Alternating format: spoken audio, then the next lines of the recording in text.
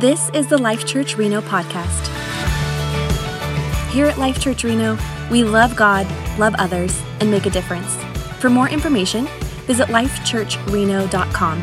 From wherever you're listening, we pray that this message impacts you.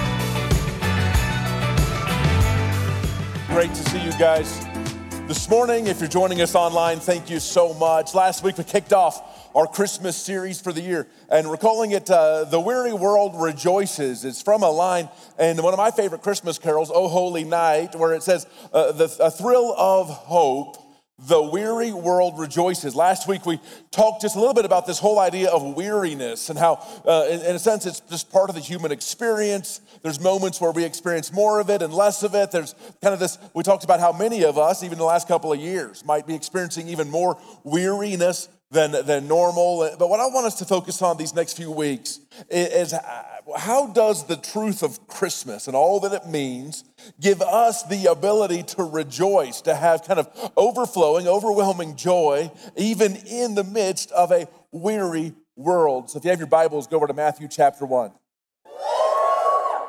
Today I want to talk to you about how these prophecies about Christmas that are fulfilled in Jesus coming at Christmas, these promises of God fulfilled at Christmas, how they are cause for so much joy in our lives every day. Matthew 1 verse 18 says, this is how the birth of Jesus the Messiah, or Jesus Christ, came about. His mother Mary was pledged to be married to Joseph, but before they came together, she was found to be pregnant through the Holy Spirit.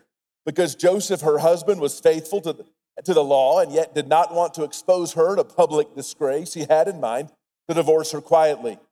But after he had considered this, an angel of the Lord appeared to him in a dream and said, Joseph, son of David, do not be afraid to take Mary home as your wife, because what is conceived in her is from the Holy Spirit. She will give birth to a son, and you are to give him the name Jesus, because he will save his people from their sins.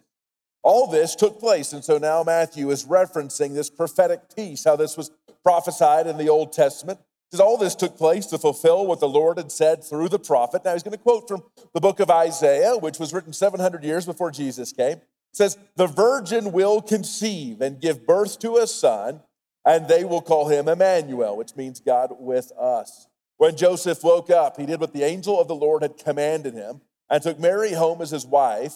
But he did not consummate their marriage until she gave birth to a son, and he gave him the name Jesus. And so we see here as Matthew is recounting the account of the birth of Jesus, he ties it back directly to one of these Old Testament prophecies about Jesus. And so here's why we can rejoice. We can rejoice because of these fulfilled prophecies about Jesus, but because it gives us confidence that Jesus is unique in all of human history, that there's never been anyone before like Jesus. And so there are these unique prophecies. We see this one that was written 700 years before Jesus. We see another very clear one written about around the same timeline in Micah chapter 5, verse 2, talking about where Jesus would be born. It says, but you, Bethlehem, Ephrathah, though you are small among the clans of Judah. So he's saying, hey, that the Messiah is going to come from Bethlehem. And Bethlehem was a nothing town that nobody would have expected. It'd be like if you said, the Savior of the world is going to be born in Goldfield, Nevada. You'd be like, Goldfield? Anyone here from Goldfield? Good. There was one person last service that had to publicly apologize. It says, but you, Bethlehem, Ephrathah, though you are small among the clans of Judah, out of you will come for me one who will be ruler over Israel, whose origins are from of old, from ancient times. And if you kind of dig into language, they're really kind of speaking more of this kind of the eternal nature of this Savior. And so we see these like super clear, very direct references to the birth of Jesus written 700 years before Jesus would come. But we even see it, even older ones. One of these foreshadowing references to Jesus coming. We see in Genesis chapter 12 in the life of Abraham. And this is about 1800 years before Jesus would come. And it's kind of the founding of the Jewish people. God's making this covenant with Abraham, all of these promises to him. And then he says, I will bless those who bless you, and whoever curses you, I will curse, and all peoples on the earth will be blessed through you. And so God's telling Abraham, you're going to have this nation that's going to come from you. And out of this nation, though, all of the nations of the earth will be blessed through you. It's this foreshadowing of Jesus ultimately coming. We actually see the first of these foreshadowing moments kind of looking towards Jesus coming. We see it all the way back in the garden. After sin enters into the world, and there's this curse coming on all the things, and the specific curse on the serpent or the devil we see here in Genesis chapter 3, verse 14. It says, then the Lord God said to the serpent, because you have done this, you are cursed more than any livestock and more than any wild animal. You will move on your belly and eat dust all the days of your life. I will put hostility between you and the woman. Now you read that, this kind of curse of the serpent, the snake. He says, I will put hostility between you and the woman. You might think initially that's why women hate snakes so much, but that's not, it means more than just that. One person thought it was funny. I like you, buddy. And so, but then it goes another level here. And he says, and between your seed and her seed. Speaking of the woman, and it says, he will strike your head and you will strike his heel. Now, two unique things about this phrase that goes all the way back to the garden is one, in all of the Bible, you never see women being referred to as having seed. You said men are talked about like that, but never do you see women talked about that. It's sort of this foreshadowing to this virgin birth, that there's going to be the seed of the woman, and it says, and you will strike his heel, but he will crush your head. Now, listen, if you get hit with a bat on your heel, nobody likes that, but it's probably not going to kill you. I mean, it would hurt, it would be terrible, and I think that we can arrange it, but it's not going to kill you. But if your head is crushed, that is a fatal blow. And so there's this picture, talking to the devil, there's going to be this virgin-born one, the seed of the woman. You're going to get a good lick in. Talking about the cross, he says, you're going to bruise his heel. There's going to be this pain inflicted, but he's going to crush your head. And so we see this foreshadowing. Virgin birth, the pain of the cross, and then the victory of the resurrection, crushing the head of the enemy. And so we see over and over and over again, all of these prophecies. There's hundreds of prophecies in the Old Testament related to Jesus.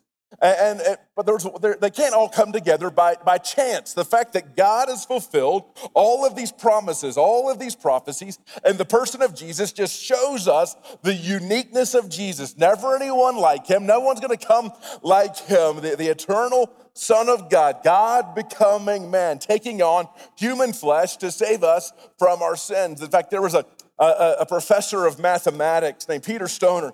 He took 8 of these prophecies, and he had his students do a study of the science of probability, of how could one person randomly fulfill simply 8 of these specific prophecies about Jesus. And the number that they came up with was a 1, not 1 in a million or 1 in a billion, but 1 to the 17th power. 1 with 17 zeros. Now, 1 with 10 with 2 zeros is 1 in 1,000. 10 with 4 is 1 with 100,000. 5 is a million. 8 is a billion. 10 with 11 zeros is 1 in a trillion. And then you add 6 more zeros. It's a bigger number than we can say.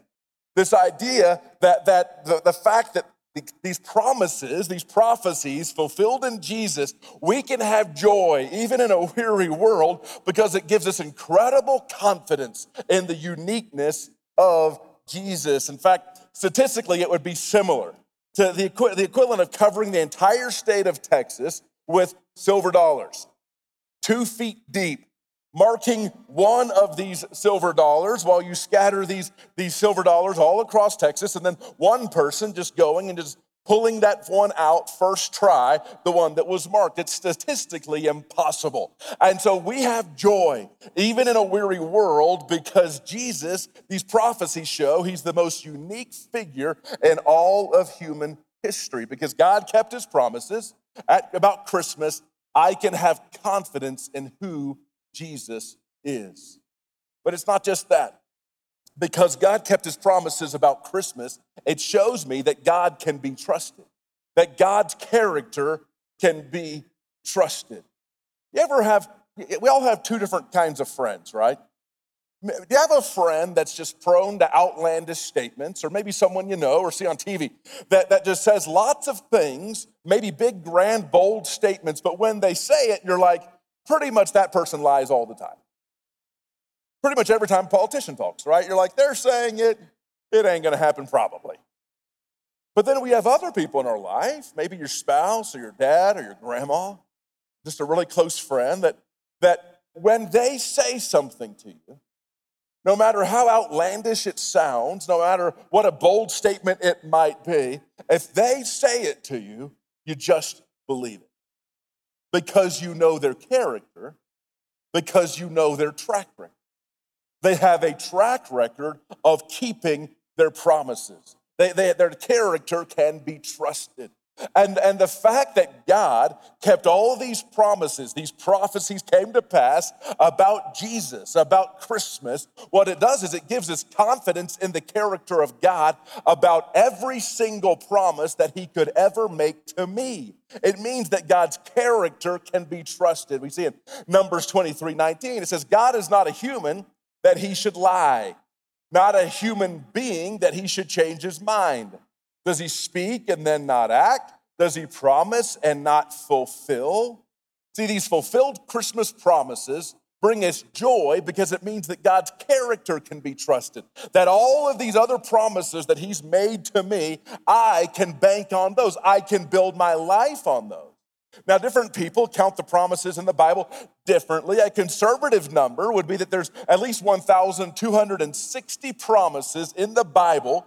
The Bible's filled with these promises. I want to take a minute and show you in one chapter of the Bible, simply one chapter. The Bible's got all these other chapters. I want to show you one chapter of the Bible, and that simply the promises that are in that one chapter are sufficient to build your entire life on. Let me show this to you. In Romans chapter 8, let me show this to you. Let me show you these promises. Let me show you 10 promises from one chapter that are enough. If these are the only promises God has made to us, they're game-changing. It says, therefore, talking to the Christian, there is therefore now no condemnation for those who are in Christ Jesus. It says this promise that I don't have to go through life fearing God's punishment if I'm in Christ Jesus. Because through Christ Jesus, the law of the Spirit who gives life has set you free from the law of sin and death. I'm no longer under this law that the wages of sin is death, because Jesus has died in my place. I don't have to go through life fearing punishment if I'm in Christ. That is a game-changing promise. We see another one a few verses later, and it says, and if the Spirit of him who raised Jesus from the dead is living in you, he who raised Christ from the dead will also give life to your mortal bodies. So this promise that the Holy Spirit's living inside of us, the same Spirit that raised Jesus from the dead, is giving supernatural life to me and this life, and then ultimately eternal life a few verses later. The Spirit himself testifies with our spirit that we're God's children. Now, if we are children, then we are heirs. This game-changing promise that we have been made children of God. Now, if someone cares. And so it's a game changer. Imagine this. Now, obviously, we all love our actual fathers. But imagine tomorrow you found out that Jeff Bezos, you were his long-lost child. Other than the awkwardness with your dad, suddenly you're like, my whole future has changed. I'm about to get paid. He says here, he says, you're not just God's children, then we are heirs. Even this simple promise is enough to build your life on. The fact that God has made us his children and that we are heirs of God, co-heirs with Christ. It's this game-changing promise. We see it a few verses later. This is this 10 promises in one chapter. There's over 1,000 more. In the same way, the Spirit helps us in our weakness.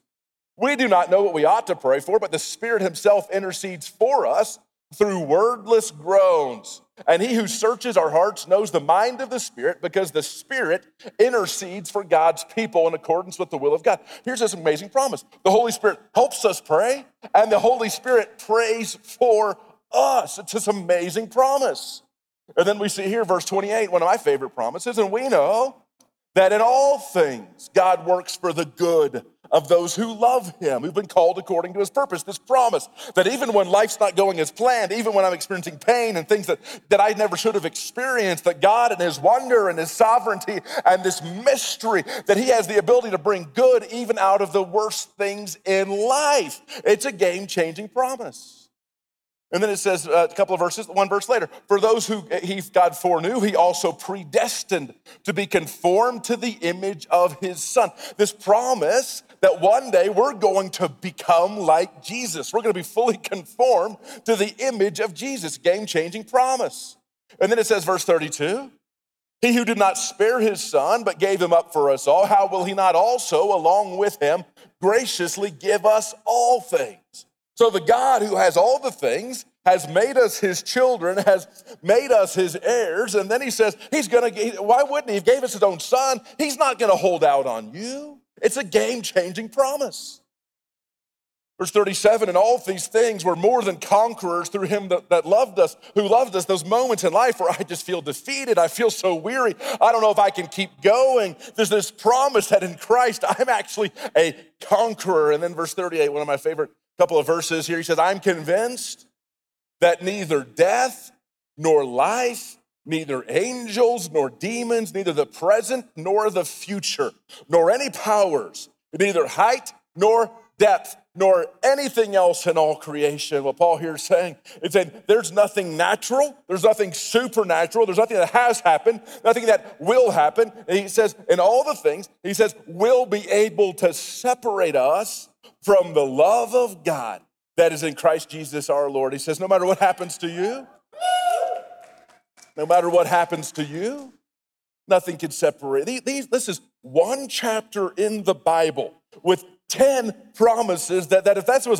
all we got, and that because we see that God keeps his word with these promises, these prophecies about Christmas, we know that God's character, that he is a truth teller, he's a promise keeper, and that if God can be trusted with Christmas, he can be trusted with all of this and more, that I can believe every single promise that he has for me.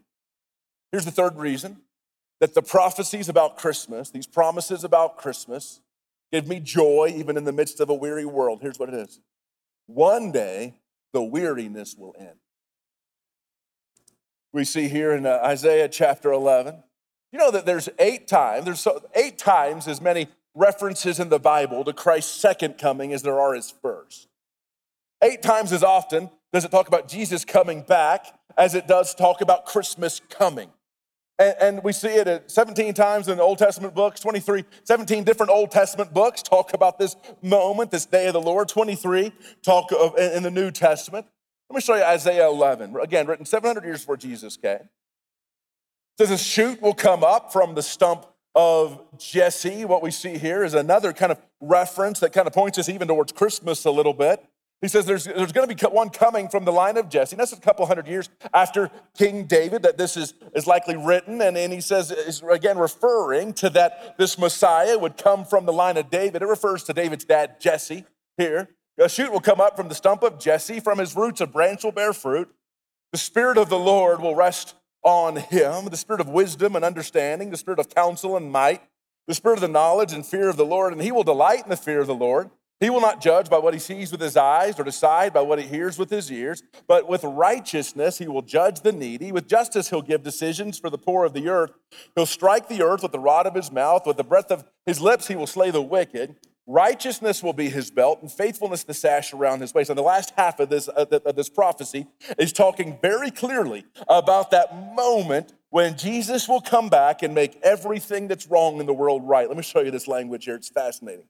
He says, the wolf will live with the lamb, and the leopard will lie down with the goat, and the calf and the lion and the yearling together, and a little child will lead them. The cow will feed with the bear, and their young will lie down together, and the lion will eat straw like the ox, and the infant will play near the cobra's den, and the young child will put its hand into the viper's nest. So what's he saying there? He's saying there's going to be a time when everything that's violent in this world will go away, when everything that brings pain and suffering and death in this world will go away. He says the wolf will lie down with the lamb. He says right now, if a wolf sees a lamb, he just wants to kill it and eat it. That's the way of the world. And then he says it's going to be this, everything's going to be different. The world will no longer be weary and it'll no longer be violent. No more natural disasters like we even just saw yesterday in Tennessee and Kentucky, terrible natural disasters, or the wildfires that we've seen here. There's going to be a time where none of that, he says, to the point where you can just let your little baby play with a cobra. If you do that now, they're calling CPS on you. You're going to jail. He says, but there's going to be a time where the world will no longer be weary. There will be no more natural disasters. There'll be no more violence. There'll be no more pain and suffering and death, no more sickness, sadness, or crying. And then he says this, verse 9, he says, they will neither harm nor destroy on all my holy mountain. I love this last line, for the earth will be filled with the knowledge of the Lord as the waters cover the sea. This moment, why does the fact that God kept his promises about Christmas give me joy today? Well, because it means that Jesus is the most unique person that's ever lived. I can place my confidence in him. It means that I can trust God to keep his promises to me. And that it means that if God kept his promises about Jesus' first coming, if he made 8 times as many about his second coming, I can have confidence that Jesus is going to come back and the world will no longer be weary. There'll be no more cancer, and there will be no more divorce, and there will be no more orphans, and there will be no more depression, and there will be all of that will go away. Everything will be made right because God kept his promise about Christ's first coming. I have confidence that he will keep his promises about his second coming. We can have incredible joy, even in the midst of a weary world. We're always hearing about a new strain of the virus, and the vaccine works or it doesn't work, or you got to get extra. And is inflation going to make us all poor? Spend $1,000 for a loaf of bread. Don't start hoarding up the bread. Weary. But even in the midst of a weary world, because God kept his promises about Christmas, I can have incredible joy even in the midst of it all. Jesus means all of this and so much more. The verse we looked at last week, when he says, come to me, all you who are weary. Jesus knows that we all have some of that. And burdened. He says, come to me, all you who are weary and burdened. See, Jesus came to take away our burdens. See, when Jesus came, he lived the perfect life that we could never live. What he does is he takes away this burden of trying to live up to perfection because none of us can. Jesus lived the perfect life we never lived. Jesus died the death that we deserved to die. In doing so, Jesus took the burden of our sin and our guilt and our shame. And then he rose from the dead. In doing so, Jesus took the burden of going through life fearing death and what's going to happen when I die and where am I going to go when I die. Jesus says, I've come to take your burdens. He says, and I will give you rest. Take my yoke upon you and learn from me, for I am gentle and humble in heart, and you will find rest for your soul. For my yoke is easy and my burden is light. I wonder if some of you, when Jesus says, come to me, some of you, today's the day where you're going to come to him for the very first time. He says, come to me and take my yoke upon you. What he's saying is, he said, I'm going to take all these burdens you've been carrying.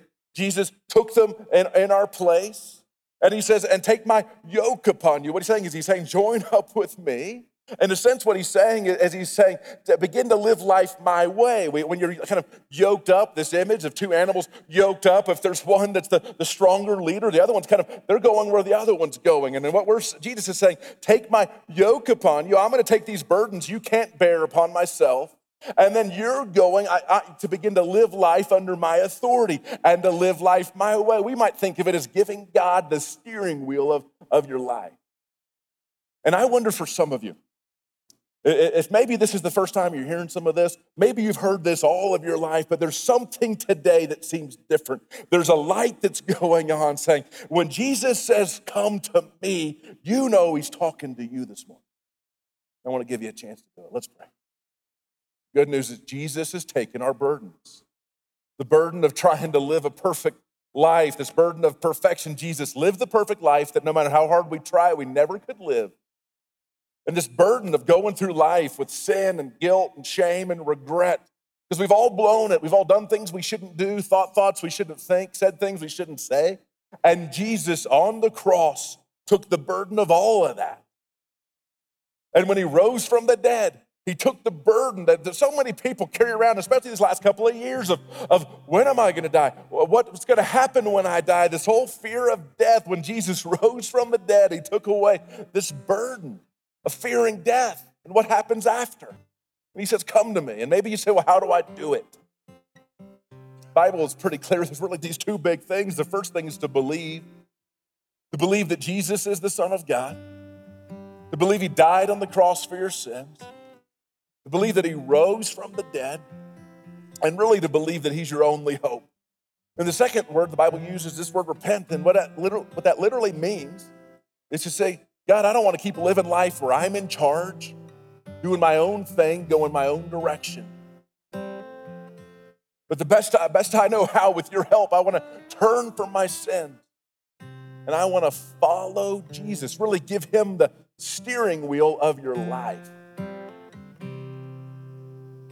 And some of you, maybe you've done some church stuff over the years, but it never felt real.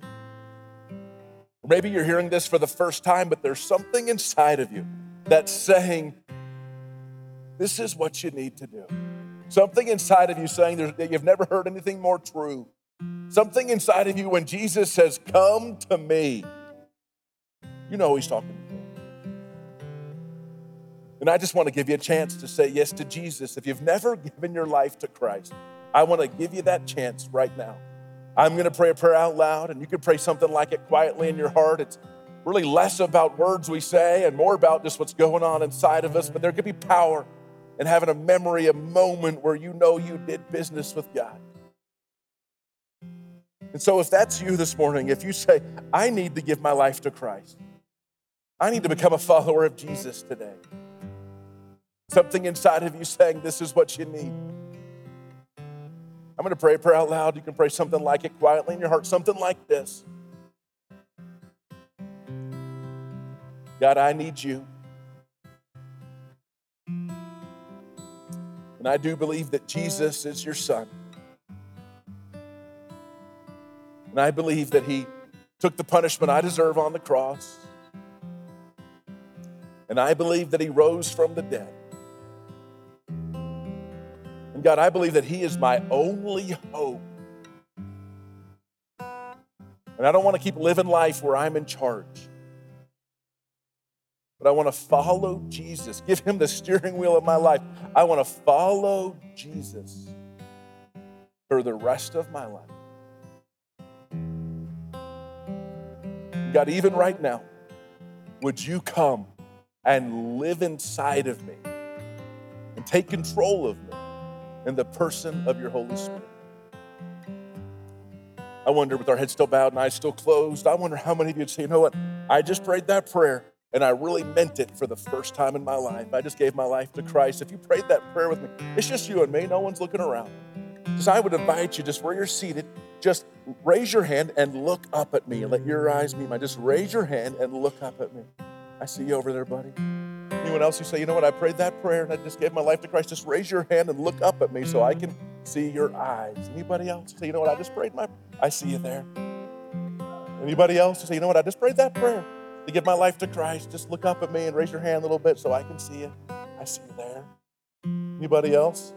I see you in the back there. I see you there, sir. Anybody over here? I see you over there. So grab, see both of you. Anybody else? Father, I know that you see these hands and you see these eyes, but God, I know that more than that, you see these hearts. Lord, I pray that these folks, Lord, would chase after you and follow you for the rest of their lives. It's in Jesus' name we pray. Amen. Thank you, Pastor Dave.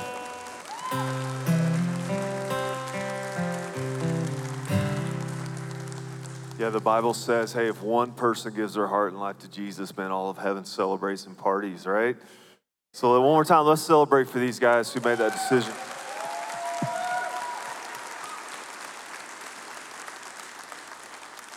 That's so good. That's what it's all about. Hey, if you did make that decision, I just want to make you aware of something that some of the staff's worked really hard on. If you go to the church website and scroll all the way to the bottom in the footer, there's a button there, a little tab that says New Believer. And if you'll click on that, it takes you to a page that's got all kinds of resources, books, reading plans, all kinds of resources as you kind of begin this new life, this new journey, this new walk. And so please take advantage of that. There's some really good stuff that you can find there.